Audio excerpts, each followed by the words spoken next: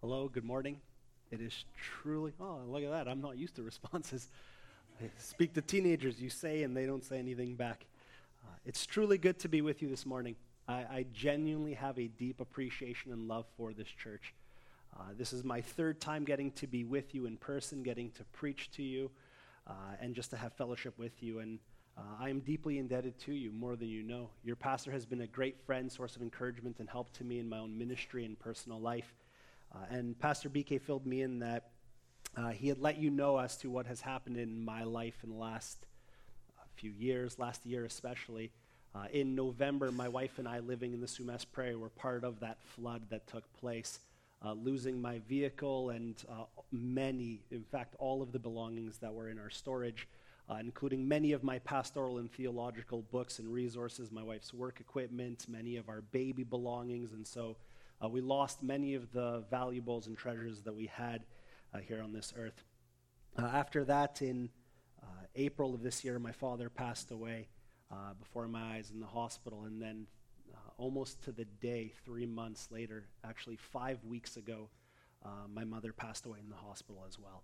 And so this has been a summer of mourning, a summer of spending time with family, and I appreciate deeply I appreciate your prayers. So thank you for praying for myself, my wife, our daughter, and my extended family, my many siblings. We are very grateful to you. Chris had mentioned that there is a youth retreat coming up. I am the youth pastor at Arnold Community Church in Abbotsford in the Sumas Prairie. We are putting on a youth retreat as we do every year, and there are other churches joining us this year. Yours is one of them. And for the parents who perhaps might be sending their kids to a retreat, it'll be biblical, and there will be games. I'm currently on sabbatical, so I'm not doing any work right now, and so I haven't planned a single thing. So I can't really hype it up to you and get you all excited to get your kids excited, but we have a good retreat coming. You'll hear more about it when I start working again in just a couple of weeks. Today I'm going to be preaching out of 1 Thessalonians chapter 5. I ask that you turn your Bibles there. And I believe it will be on the screen. I don't know, but if it's not, and even if it is, grab a Bible. I find it is so helpful to be looking at the words right in front of you. I will be preaching out of the NASB. I know that many of you are using ESV. This is very similar. I left my ESV Bible at the church, and again, I'm on sabbatical, so I haven't been back in a little while, and so NASB is very close and very similar and accurate, so it'll do us well. I want to give a little bit of a preface to this text. This is not continuing on with any series that you are doing. This is a one-off. And this is a text that I think is of critical importance today. All Scripture is God-breathed. It is all useful for teaching, rebuking, correcting, and training in righteousness, so that the man of God, the person of God, may be thoroughly equipped for every good work. And this is God's will for your life, that you would do the good works that He has prepared in advance for you, every one of you as believers, to do. So all Scripture is helpful, all Scripture is useful, all Scripture is relevant in every single moment, in every age and generation, epoch of time. All of Scripture is worthy and useful and mandatory. And yet there are times where, because of what we see in our culture, because of the ideologies of our age, because of the trends and the fads and the fashions that we find in our midst, certain texts shine. Certain texts need to be really heard. They shine brighter because they stand in stark contrast to what we see in the world around us. And we are not immune to the influence of our society, to the ideas of our age. We are affected by them, and we bring them into our churches with us. And when we do that, we put ourselves in great danger.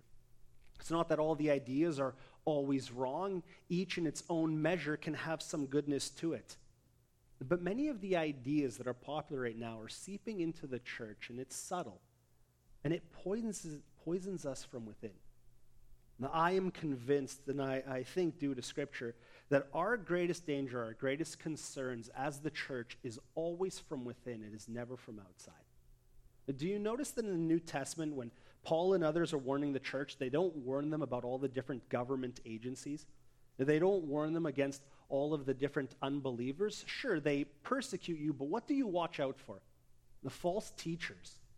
Watch out for unrepentant sin within your own midst. Watch out for the corruption that happens from within. And today, we see all sorts of warning signs in the church. There's two main reasons, essentially, that I chose this text for today. It's important also that you know that this text was not assigned. Pastor BK didn't even know until recently what text I was going to preach. This is not something he asked me to come and preach to you because you are poor at doing this. In fact, I've legitimately heard that you are actually exceptional at this. My encouragement to you would be 1 Thessalonians chapter 4, where Paul says to the people, he says, you ought to walk and please God. He says this at the end of the first verse. And then he says, just as you actually do walk. And my hope is that you would excel still more in this. You are actually an example of faithfulness in the very thing we're going to preach on today. And I would like to encourage you in this and remind you of this, but also to remind you to be wary. Not weary, wary.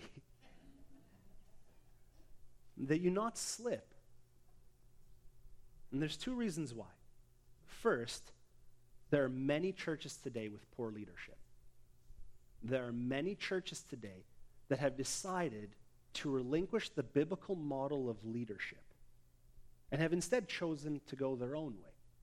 And whenever we abdicate the teachings of Scripture for a different model or a different methodology, what we often find is that those churches begin to deviate from other things that the Scripture teaches. When we don't have biblical leadership, we are led into all sorts of areas that God has not called us into. And we find ourselves distracted. We find ourselves making mistakes. I think of my hometown, Abbotsford, which has more churches or religious sites of worship per capita than any other city in Canada, perhaps even North America. I'm not sure about that stat. And yet, how many of these churches do not have elders? How many of these churches have hired or brought on leaders who are vision-casting leaders, who are more CEOs and encouragers of people, but are not willing to handle and proclaim the Scriptures rightly? Unfortunately, too many. And I'm sure if you drive around, even in Squamish and Whistler and the surrounding areas, you'll see churches that have strayed away from the biblical model of leadership. And secondly, because of what we've seen in our culture and the attitudes and the themes that are taking place coming out of COVID. Now, I don't want to speak much on COVID. This is not a COVID message by any means. But there is a lot that has happened in the last few years. And there is a lot of influence and themes that are coming from our culture into the church. We have noticed a rise in criticism, sharp criticism. I feel for Pastor BK and other pastors. I'm a youth pastor. The criticism for me is generally much less. Parents want their kids to have fun when they come home without a concussion. Most don't even care too much what we teach on. But as pastors leading through COVID, if you enforced masks, well, you just weren't having enough faith in God. But then if you don't enforce masks, you don't love your neighbor. And seemingly no matter what decisions you make, you were in the line of fire of increased criticism that is becoming more commonplace in our culture. There's a distrust and a dislike for authority today. Submission is something that in society we want to repel from. It's almost as if we have an allergic reaction to the idea of submission. It's something that we read about today in 1 Peter chapter 5, and you'll see here and in other passages today.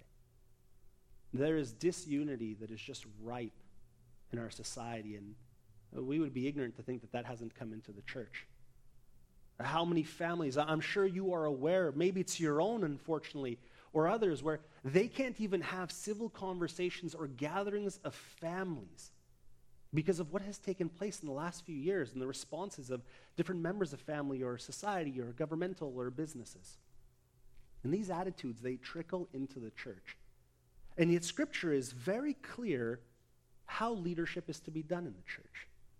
And it is also clear about how we are to respond to that leadership. I'll admit, it is easier to come and preach this message in this church than it is my own.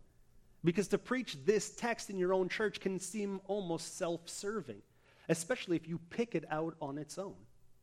But again, Pastor BK didn't ask me to preach this, so I don't want any emails coming in this week of how dare you tell this kid to come and tell him to teach us this. It's not his fault. Our text is 1 Thessalonians chapter 5, verses 12 and 13. Let's read it and then pray. But we request of you, brethren, that you appreciate those who diligently labor among you and have charge over you in the Lord and give you instruction, and that you esteem them very highly in love because of their work. Live in peace with one another. Let us pray. Heavenly Father, we are now looking, reflecting, and pondering on your great word. Help us, Father, to have our hearts open to be receptive to what it is that you would like to teach us through your word. And Spirit of God, help me to accurately handle the text, knowing that I must give an account for each of these words. And Father, help us to be attentive to your word, not easily distracted by many fleeting thoughts that fill our minds, but now to put all things away and to focus on you, that we would worship you in the study and the declaration and the reception or the receiving of your word. Help us now, Father, as we know that you have good things for us from your word. In your name, Jesus, we pray, and for your glory, we ask these things. Amen. Let's give you a little bit of context. I hate jumping into a passage without giving you the preceding context so you know what's going on. It also, whenever we look at context, it actually enriches our understanding of each and every text that we preach. And Paul is writing to the Thessalonians. This is a young church. This letter was written in about AD 50, which is remarkably close to the death and resurrection of Jesus, around 20 years. That's very close. This is a church that was not born in the first couple years after the ascension of Jesus, but during one of Paul's missionary journeys, which comes years later. And Paul now writes this fledgling little church that he has come and preached the gospel to. Some of these people he knows firsthand, face to face, likely most of them, many who have received the gospel from Paul's own lips. The conversion came under his own preaching. And he is like a father to these people. And if you read 1 Thessalonians, which I encourage you to read in one sitting, it's very quick. He says in verse 2 of chapter 1, "We give thanks to God always for all of you, making mention of you in our prayers, constantly bearing in mind your work of faith and labor of love and steadfastness of hope in our Lord Jesus Christ and in the presence of our God and Father." And he continues. You see, Paul is so grateful and he's affectionate in the way that he talks to the Thessalonians. This is in stark contrast to Galatians, where he just scolds them and rakes them over the coals multiple times because of the errors in their midst and doctrinally what they're slipping into. But the Thessalonians is this lovely love letter of affection and tenderness towards these people. And he encourages them and he blesses them, and he even includes little prayers in his letter. He talks about how he has missed them so severely that when they could bear it no longer, they decided it was better to be left alone, and they sent away Timothy, who was a blessing to them, and sent Timothy to the Thessalonians in the city of Thessalonica to give back a progress report. How are our friends in Thessalonica doing? And Timothy comes back with this gleaming report, it seems, of the Thessalonians, and Paul is encouraged. He is comforted by this. And so he teaches them, after all this encouragement, that they are to be sanctified, that they are to walk in holiness. And then he addresses an issue that seemingly has come up in the Thessalonian church. Likely Timothy has brought it back, perhaps with a letter, or perhaps a letter has reached Paul. They are confused about, if Jesus is coming back soon, well, what happens to all the brothers and sisters who have recently died? Did they miss it? Well, what happens to them? And so he deals with these eschatological, these end-time themes and questions, and he tells them to comfort one another with these words, because even the teaching on the end times is a comfort and a blessing to them. And now, halfway through chapter 5, he begins to give them practical advice and lessons, and this is where we pick up today. This affectionate, loving letter from a spiritual father to a church that he has planted and supported and preached to. But we request of you, brethren. Do you see even at the beginning as he transitions here, the affection in these words? And the language here doesn't do it justice. This is one of those passages where there's so much more than meets the eye, because the Greek here uses very rich and powerful words with grammar that is intricate and has all sorts of depth of meaning. This request is not a soft, simple ask. It is like a father asking a son, "My son, whom I love, listen to me." It is no wonder that some translations will say, "I beseech you," or "I urge you. You could even possibly use the word beg to get the attitude across. And when we hear that kind of language, our ears should perk up. This is important. This comes because of a loving desire for the people. Whatever is about to be said is for their own benefit. It is of high importance. And so he beseeches, he urges the brethren, the believers in Thessalonica, that they would appreciate those who diligently labor among them. Now, there are two focuses that we're going to look at in this text. To whom Paul is talking to, and about whom he is talking. That sounds a little bit confusing. He is talking to the congregation, and he's telling them two actions that they are to do towards a certain group of people. We are first going to look at those people, those to whom this action must be done towards, what their work is, and then what are the two primary actions that Paul is calling the congregation to.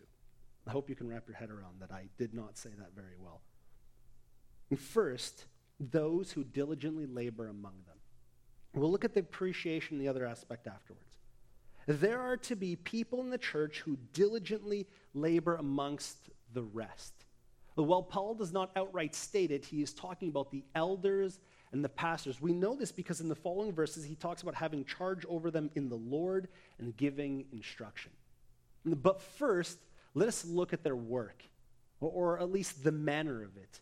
It is one that is to be done in diligence. The NASB actually adds the word diligence here. In the Greek, it's simply labor, but in English, the word labor, just meaning work, doesn't capture the sentiment here, and so the NASB translators add diligent. This is literally to grow weary. It is toil in which you exert yourself almost to exhaustion. This is physical work. This is emotional work. This is work that is spiritually draining. This kind of toil brings you to your knees in supplication, asking God to help you. It is a toil that is exhausting. And the leaders in the church are to be diligently laboring in the midst of the people. Not simply for them in the sense that they are taskmasters where you must be people pleasers, but working in their midst on behalf of God, as shepherds leading sheep and caring for them. You must diligently labor. And to Pastor BK and Pastor Dave and to the elders who are here today, you must again be reminded of this truth, not because you are failing in doing so, but because of the critical importance of the Scripture's teaching to leaders. Your work must be diligent. If you are a sluggard, if you are lazy, if you would take the easy road, pastoral ministry, being a shepherd, an overseer, a bishop, a presbyter, this work is not for you. You must toil hard. And when others will take it easy, you must study the word. You must, when you come to teach, you must make sure that you are rightly teaching. You must make sure that you are dividing the word, getting to the meaning. You must come here having worked hard before anybody sees. And then when you are here, you work hard in the midst of the people as well. And anybody who does hard work knows that it doesn't just end when the people go home. There is much work left to be done afterwards as you pray for fruit in their lives, as you think of and as you meditate ways to serve and continue to serve the people. We need diligent laborers today. It is why I'm almost offended at times with the general perception of youth pastors, even though there's often merit to it. Oh, you just are a glorified babysitter who orders pizza for kids. Yes, sort of. Sometimes. But nobody should be in pastoral ministry if they will not diligently labor to exhaustion. Young people don't need the same type of level of study when they hear the word of God preached to them as adults do. If anything, you might need more study to find a way to convey the word of God in a way that would make sense to them in their contextual climate. We need youth workers who will work hard, children's ministers who will be devoted to toil, elders and deacons and leaders in the church, because there is a trickle-down effect from the pastors and the elders to the rest of the volunteer and ministry leaders in the church. You must work hard. We must be reminded while we are a family and there is fellowship and there are good times together, we who lead must be devoted to putting our hand to the plow and working hard. Because this is the attitude, this is the mandate that God has given to us to have in leading his people. And notice this, that they diligently labor among you. What a shame it is that there are so many churches where these celebrity or big name pastors are untouchable, they are unreachable. There was a recent video I saw on Instagram, a joking video of this video producer in a mega church. He's acting out this role, and he videotapes the pastor, and he gets a great shot of the pastor's wife worshiping with her hand up while holding the newborn child. It's such a beautiful image that is then projected onto the Jumbotron. And this videotaper, media person says, man, maybe now after years of serving this church, because I got this perfect shot, the pastor will so appreciate, maybe I can meet him. It's this idea of being far off from the leaders. No, the leaders, the elders, the pastors, they are to diligent labor in your midst. You should see them. You should see their effort in the way that they teach, their effort in the way that they strive to get to know you and be in your lives to a certain and reasonable degree. They are to diligently labor among you. Now, that's the attitude of their work. But now let's look at the two specifics. What exactly is their work?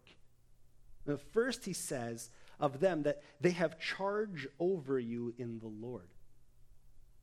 This could be translated preside over, care for you, have leadership.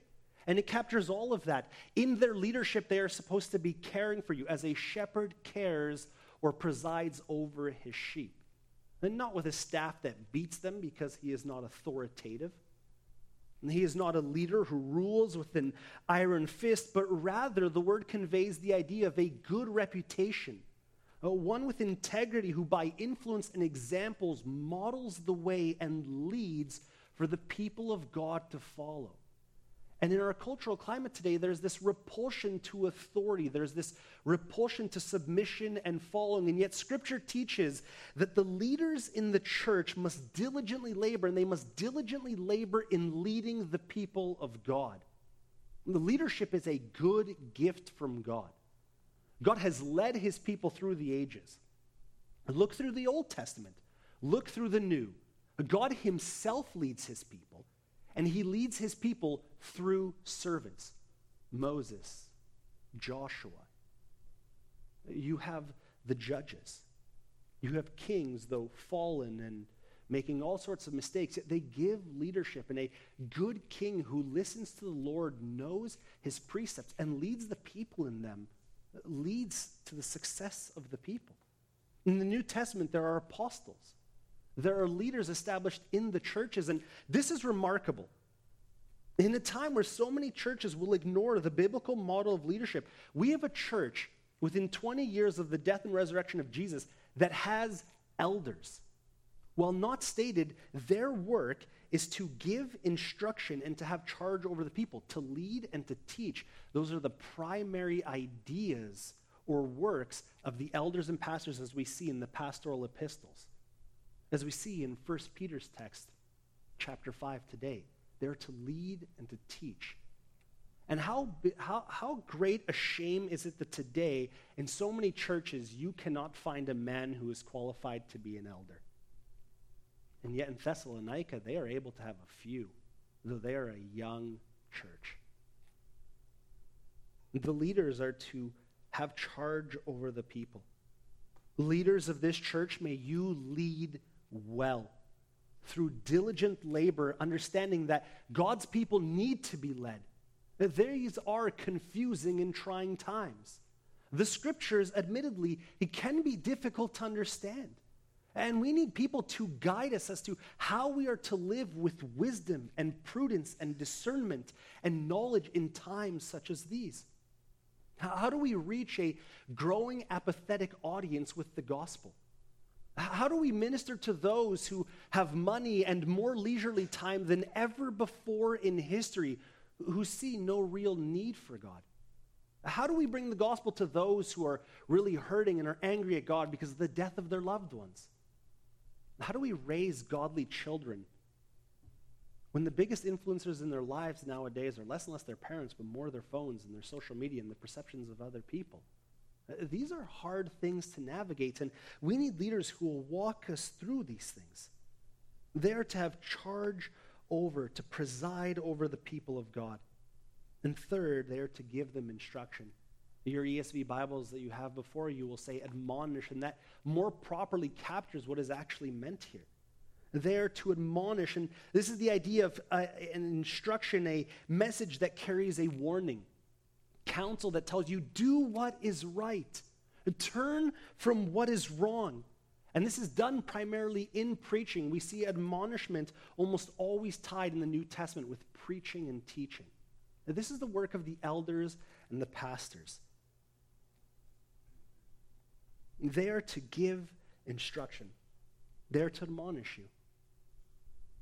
Do you understand that a pastor who will not teach you the hard truths of Scripture is a failed shepherd? They are a coward.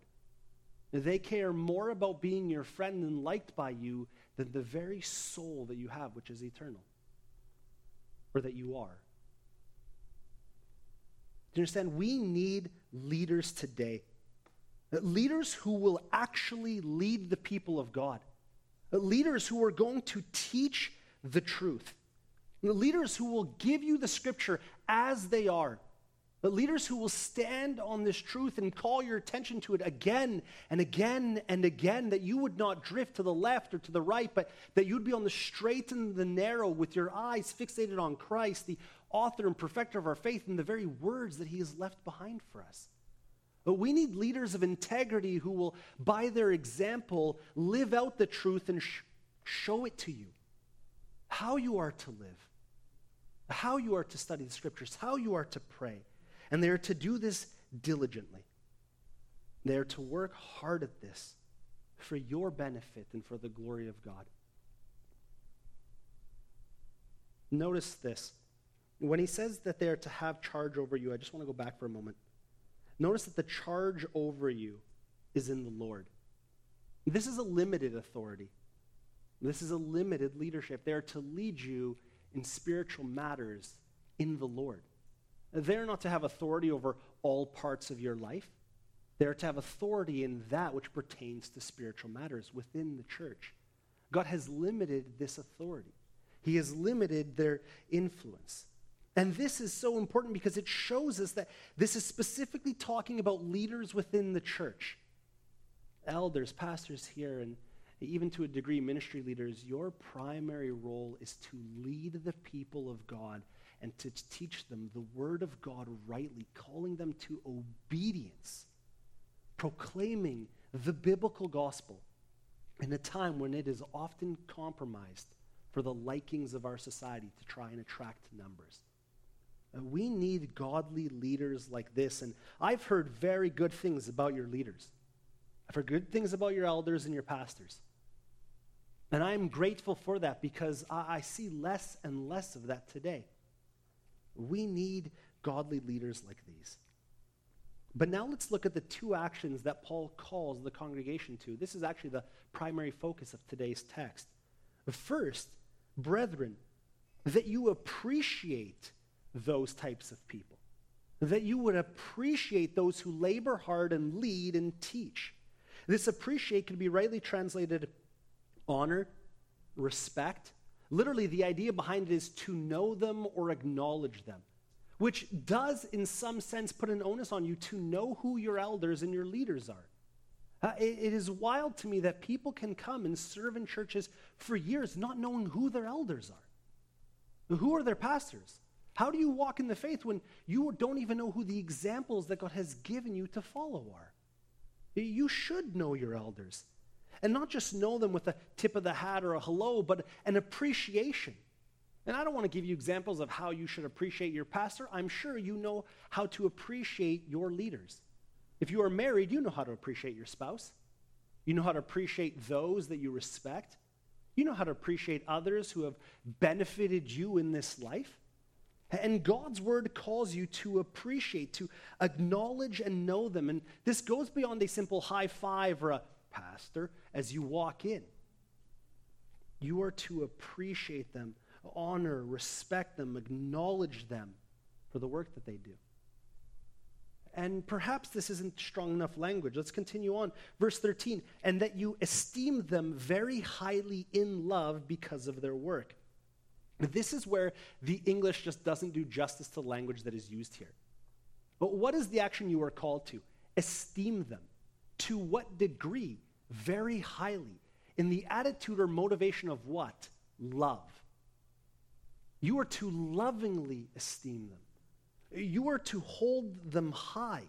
G.G. Finley in his commentary writes that this is a triple Pauline intensive, meaning beyond, exceedingly, abundantly. There are no reservations here. It does not say, esteem them very highly if they diligently labor specifically for you the way that you ask or like. That you would esteem them highly if they lead you the way that you want to be led. You should respect and honor them because they teach the things that you like to hear. They make you feel good about yourself. No, you are to esteem them highly because of their work. And you are to do so with a nature, a posture, an attitude of love. You see, we've all, I'm sure, served different bosses where we've done the work simply because we have to, begrudgingly. But that is not how we are to treat the leaders in the church. We are to esteem them very highly in love. I think back on the many years that growing up, my wife would argue and say that my mom didn't teach me very well how to clean the house. But I would argue she did a good job. I hated mopping, but my mom would, bi-weekly, I either had to vacuum the house or I had to mop the house. And my sister and I would switch, and somehow it seems that I had always mopped the last week, so it was always my turn to vacuum. At least that's what my sister says. And I remember my mom would tell me to do this, and I begrudgingly did it. I did the job because I had to. I didn't want to. My mom told me, yes, I love my mother, but she tells me to do the chore. I don't want to do the chore, but I do the chore because I have to. And often I am called to do the chore again, especially mopping, because I've done a very poor job of it. I was a good vacuumer, the lines and the straightness, all that. But the mopping I was called back to. I did it begrudgingly. But there's a difference when you esteem someone highly and you love them, the way that you will work towards them. When my mother was dying in the hospital, unfortunately, I'm on sabbatical right now, so I had no work commitments. I had nowhere to be but present. One of my brothers would sit all during the day with her, and I would sit all during the night. And that way, 24 hours a day, she had somebody with her, and the rest of my siblings would come throughout the day or during parts of the night to sit with her. My mom, her body temperature was just skyrocketing. She was constantly so warm in her suffering. And I had brought some spare clothes that my wife had packed for me because I didn't know how long I was going to be there for. And I took out my Toronto Maple Leafs Phil Kessel t-shirt. I'm a Leafs fan. And I was fanning my mother because it's what she asked for. I was able to serve her in this way, and eventually my arms grow very tired, but I want to continue because I want to serve her and bring this relief and this blessing to her because I recognize time is short, and I love her, and I want to bring this comfort to her. And I tried all sorts of different ways to wave her to keep this going. You see, when there's love behind your desires, you serve differently. You minister, you bless differently. When love is our motivator, it brings out the very best of us to the point of diligently suffering or toiling to exhaustion for them. The leaders are to serve their people in love. Scripture is very clear about that, but the people of God are also to esteem their leaders very highly in love. And when love is your motivator, you will serve and treat people very differently. There was once where I would complain about my mom asking me to do the slightest, smallest little chore, but at the end of her life, she could have asked for anything and I would have done it. Because the love, the understanding is different. See, we are to esteem our leaders very highly. There's no reservations here. Love your leaders. Bring out the best in them by caring for them. And I've heard that you are. And Pastor BK speaks very fondly of this congregation. The love and support that has come to him, I actually haven't seen that much in other churches. You are the pinnacle right now. Now, don't get cocky and arrogant. Obviously, That's not the goal of this. I'm not trying to pat you on the back and say you're the best, but continue in the good work that you are doing. You are in obedience, but strive to be even better. I hope that you will care well for your elders and your leaders. You will bring out the best in them. Leon Morris says in his commentary that leaders can never do their best work when they are subject to carping criticism from those who should be their followers. Good leaders need good followers. And he's right. The Squamish Baptist Church, may you appreciate those whom God has given you in leadership, in his sovereignty and in his providence. May you esteem them very highly with the attitude and the heart of love, not because of who they are. It is not because Pastor BK, it's not because it's BK, a first name basis here. It's not because it's BK or Dave or Chris or whoever. It's not because they're so awesome or so handsome or so strong. It's because of their work. The scripture says that you would esteem them very highly in love because of their work. They work hard. They must lead when people don't always want to be led. They must admonish. Do you recognize that when you generally admonish people, they don't love it? It is no wonder that certain churches have thousands upon thousands of people and they fill arenas because the pastor is sitting there just encouraging them and blessing them with niceties, but generally putting their souls in peril.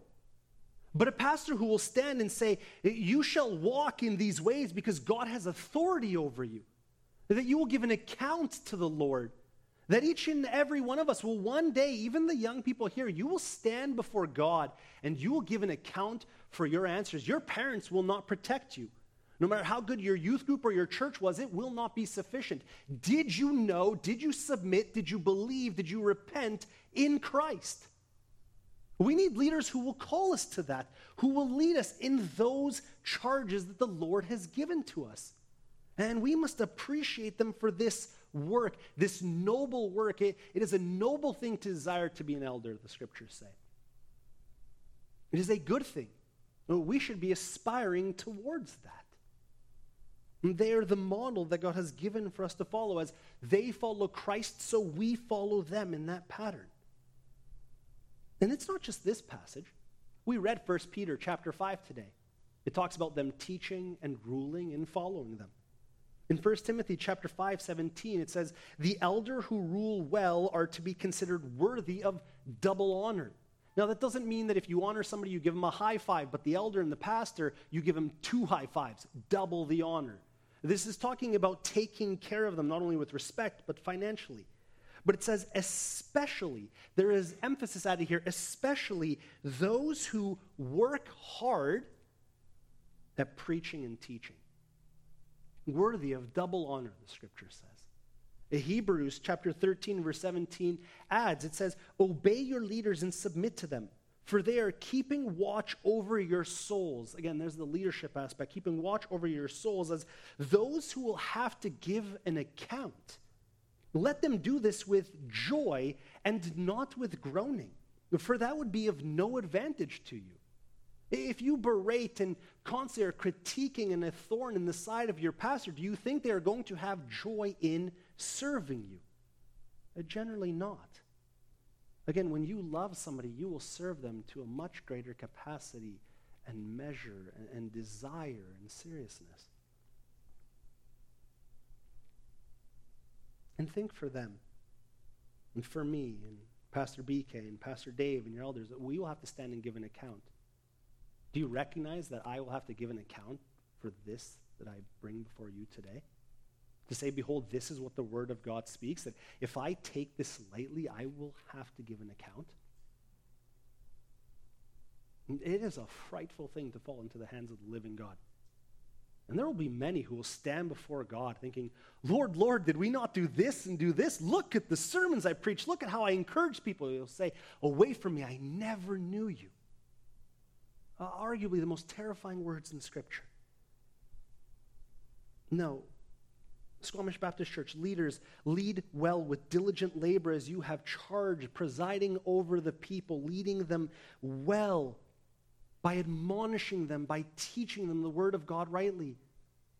And believers here today and those who are online listening, would you appreciate them, esteeming them very highly in the attitude of love, exceedingly abundantly, super, more and more so?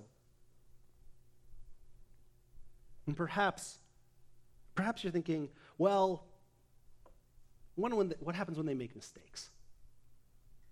You don't know them that well. This guy's like this. He does this, and they've got shortcomings, and sure. But first, let me ask, why is it when we come across passages like this that there is a little bit of a chafing within our own hearts at the language of exceedingly abundantly blessing our leaders? Why is there resistance perhaps in your heart to that message? The Bible does give us precepts and methodology for how we are to call a pastor and elder to account. And there are texts for that. But be not quick looking for how you are to hold your pastor to account faster than you are to bless and to love and to nurture and care for them as well. God calls us to that as his people. And when we do this, there is tremendous blessing for us. We make our leaders better. We make it a joy for them to serve us. They are greater motivated, and greater moved by passion for us to serve us. And that is to our benefit.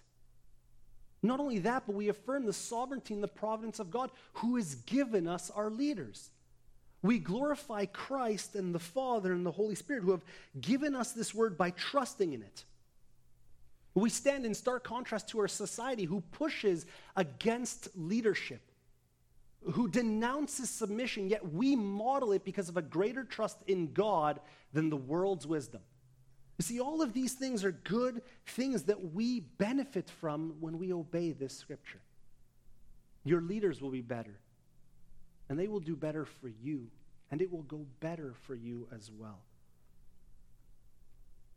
Remember, these are people who represent and work hard for Christ, who is the great shepherd. He cares for his shepherds as well. He gifts them. He convicts them. He presses them down, and he breaks them, and he remolds them, and he shapes them so that they would be able to serve you well. And may you treat them well in this church, knowing that God has gifted you, your leaders, just as he has gifted you the great gift of salvation, which he sent his son to die on a cross, bearing your shame, your wickedness, and your guilt, dying in your place, serving you to save you from the wrath of a holy and righteous God that was due you rightly. And yet he takes all of that upon himself, and he dies in your place. And any who hear that message and would repent, would turn from their sin, their unbelief, and trust in Jesus as the risen and resurrected Lord, the Son of God, the perfect sacrifice, the propitiation, the appeasing one who has appeased God's righteous demands, they will be saved. But God's good gifts don't stop there. He now gives you leaders to mature you, to shape you, to bless you, to grow you. May you honor and care for them well. And leaders, may you work diligently in your labor for the people of God, for they are valuable enough to him to die for, to lay down his life for. May God bless you ever so richly as you grow in your obedience to him, as you grow in your knowledge to him, as you seek to find ways to bless your leaders, and leaders as you work hard at leading and teaching the people of God. May God bless you.